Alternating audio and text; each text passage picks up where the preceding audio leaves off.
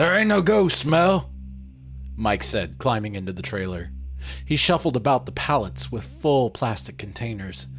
Mike knew he was going to lose money since the seal was broke, especially since he knew that it was a government load.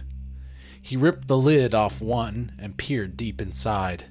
Melanie winced and held her friend. All three's nerves were fried. Mike looked in and saw some sort of black ash. He knew this was going to a disposal facility, so he didn't want to ask.